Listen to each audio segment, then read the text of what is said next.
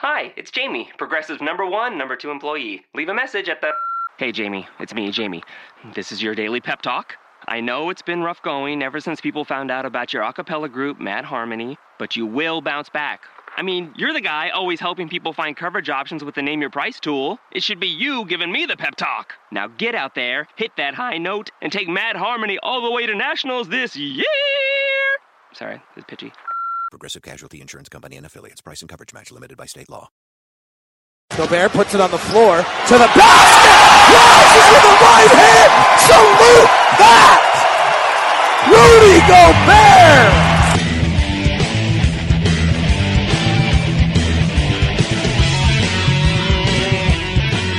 It is Locked On Jazz for the 25th of July. Happy birthday. Happy 14th birthday. My son. No, not Pioneer Day. To my son. Rudy Gobert, what's his impact on the Jazz, on Derek Favors, on Gordon Hayward, and is he as good as we believe? We'll discuss that, plus dig back into his contract situation with the Jazz. That's the focus on today's edition of Locked On Jazz. Pow. How are you? I'm David Locke, radio voice of the Utah Jazz, Jazz NBA insider. It is officially the dead period of the NBA. I'll try to roll through looking at individual players for the week, then probably go to once or twice a week for most of August. There will be a Locked On NBA today. Rob Mahoney wrote a really good article on the Jazz. He's a good SI writer. We'll talk to him.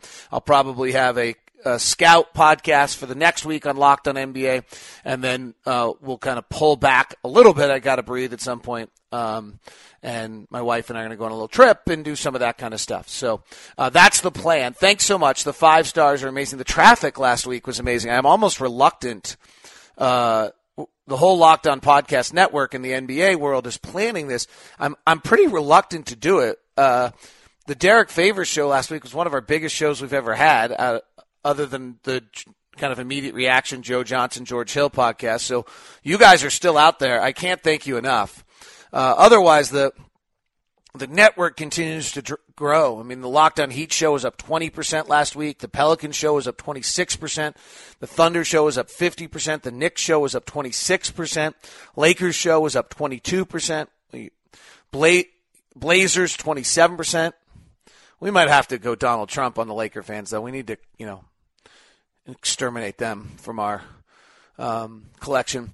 The Bucks doubled. So anyway, great stuff. Today's a big day on the Locked On Podcast Network because of the fact that we are opening up the first ever NFL.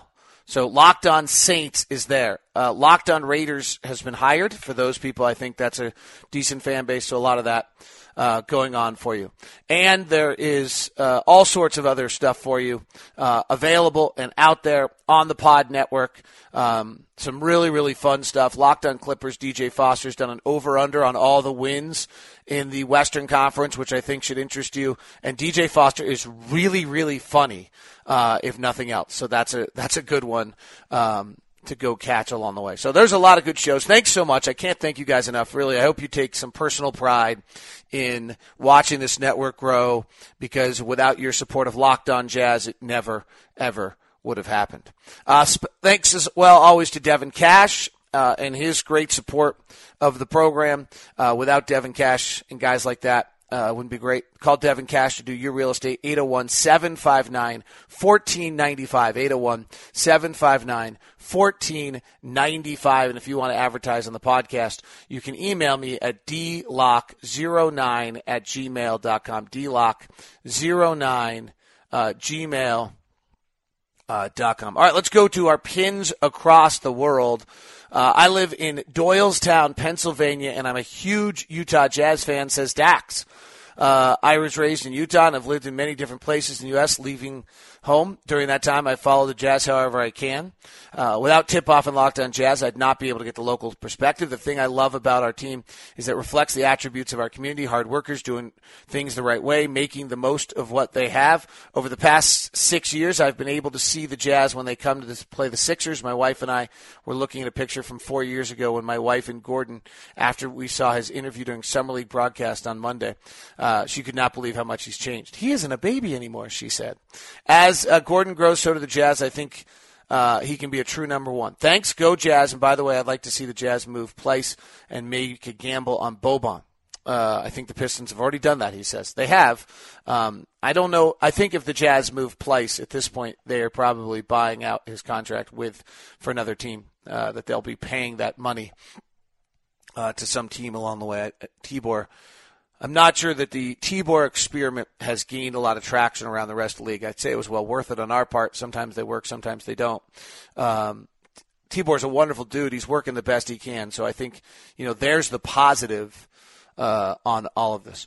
By the way, yesterday was Karl Malone's birthday, and we'll have to do a little tribute to Karl before we go too far. But let's get to our tip-off story of the day, and that's Rudy Gobert and the value of Rudy Gobert. And I wanted to just dig into last year was funky with the injury, and I thought he came back pretty well, and then I thought he faded a little bit of fatigue as the year went on. Both, I think, the couple of playing off the injury, playing from France on the World. I thought he was worn out. First year as a starter. I expect Rudy to be much, much better this year than he was a year ago. The thought I have on that is, one, every player's better when they do something a second time. That's one of the real mantras I believe in, and that's one of the beauties of what the Utah Jazz are this year, is that almost nobody on that roster will be doing anything for the first time. George Hill, if he's your starting point guard, has done it before. Rodney has started before.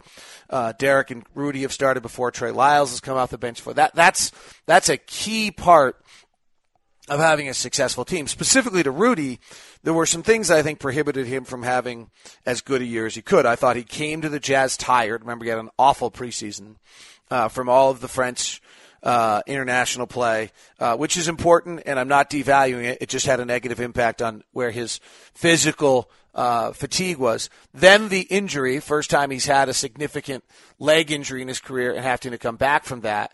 And then third, I thought just that though that's not his fault. Then I just thought he fatigued as the year went on. You saw his rebounding get less good late in games as time went on, and there were a lot of these kind of little things that took place along the way for Rudy. None of which really I'm surprised about. I'm not trying to be. I don't think he was negligent. I don't think I'm not trying to be critical in any way. Shape or form in that regard. I just think that as time went on, what we saw was the fact that Rudy the team began to, I think, fatigue a little bit, or he began to fatigue, and I thought it impacted his play. Nothing I would say negligent in any way, shape, or form, but I would say that this is a case in which, really Rudy was not at his max ability for the season. So with that said, then I think the question is, well, how good was he? And that's what gets pretty exciting, is that Rudy was that good. I mean, our defensive rating when Rudy's on the floor was 100. When he's off, it's 103. So that impact is clear. The team was much better offensively when Rudy was on the floor, 104 versus 102. It shows value of rim running and getting there. Overall, the team's plus 4.3 with Rudy on and -1 when he's off, and with better players around him. Rudy being stronger in the lower body, having a better season catching. I thought as he got tired, he caught the ball less well. These are things that are areas where I think Rudy gets much better, and we see the team get much better because of it. I think that's one of the really exciting things. In regards to Rudy, the team shot better when he was on the floor, both from 3-point range and around the rim. So he does have his length has got some level of offensive gravity to it, which I think is good. The only negative is that we allowed more second chance points when he's on the floor than off. So that's a sign where his defensive rebounding needs to improve a little bit, though overall, when Rudy was on the floor, teams got 27% of offensive rebounds, and when he was off the floor, they got 25. So that's an area where I thought the fatigue kicked in. He's got to improve a little bit better. And I thought teams adjusted to Rudy last year. The around the rim numbers were similar to what with him on and off the floor. He was still one of the best rim protectors in the NBA.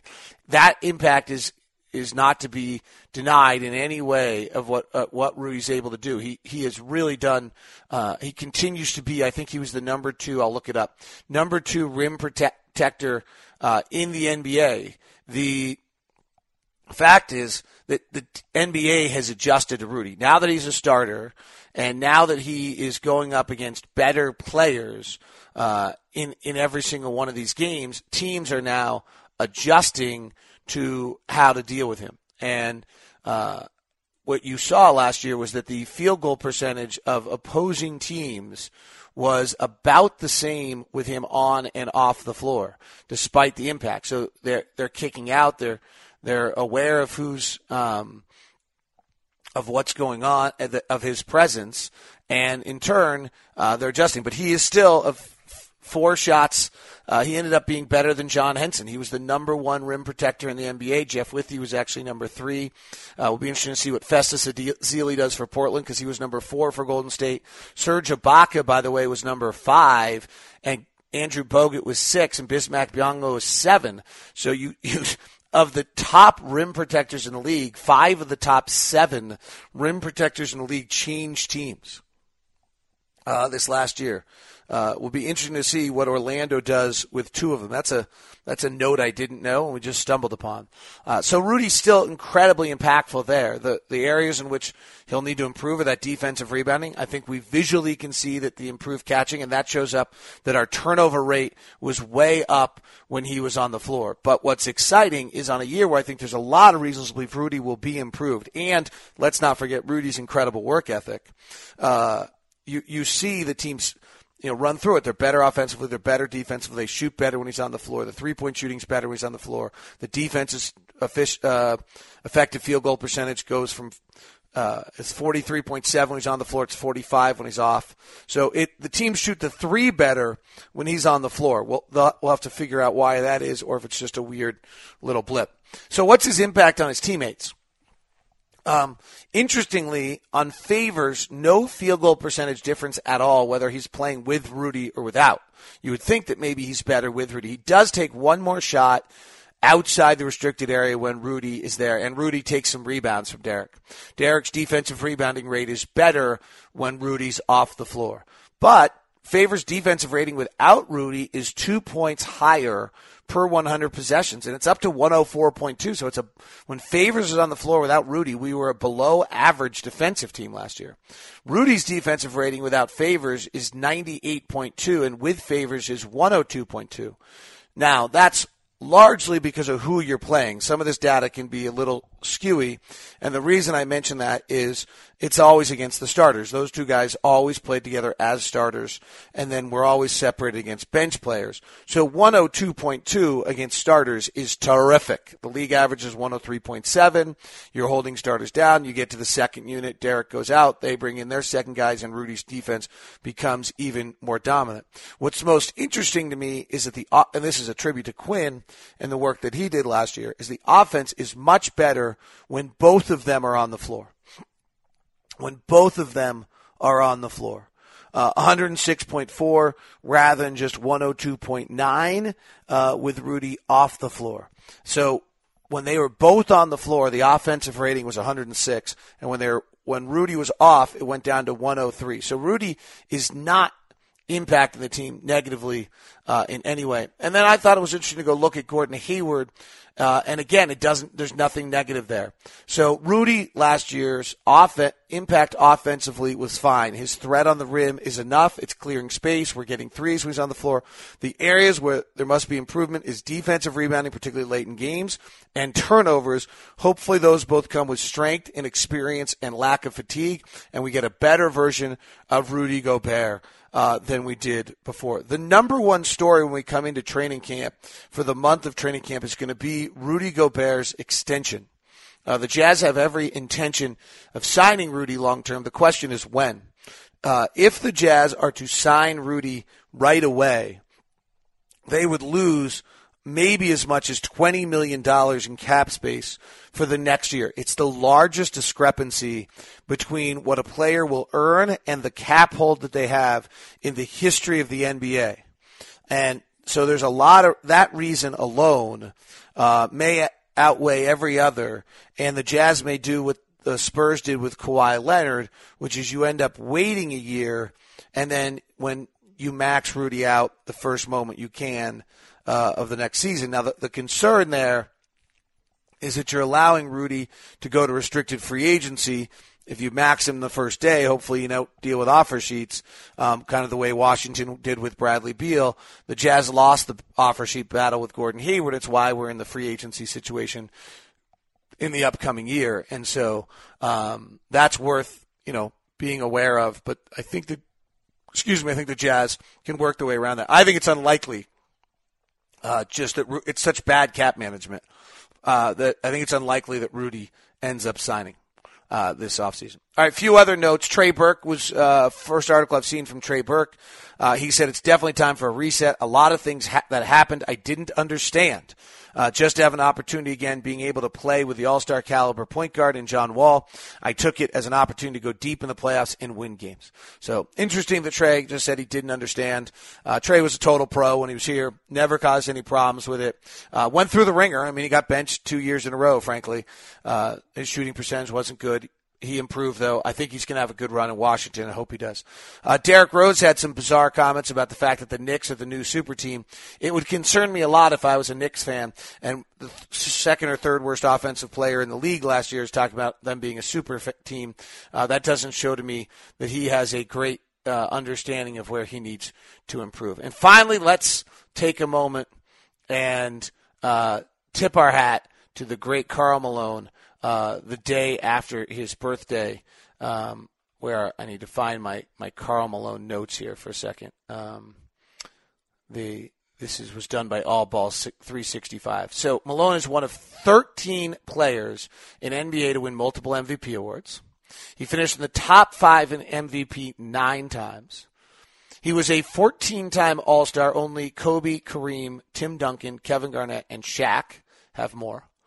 14-time All-NBA selection, which to me is really maybe much more important than being an All-Star. And only Jabbar, Bryant, and Duncan have done that. I'm a huge believer in players being evaluated by the All-NBA. His 11 first-team All-NBA selections are tied with Kobe for the most in history. He made 11 consecutive All-NBA first teams.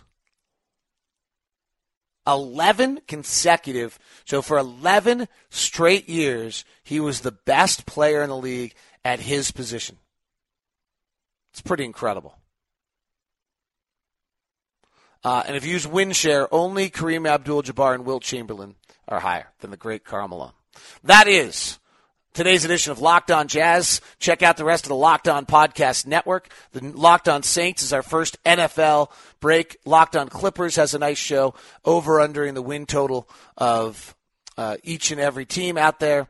Some good things there. Locked On Lakers has had some good discussions, but they are the Lakers. I don't know what to do about that. We'll have to figure it out.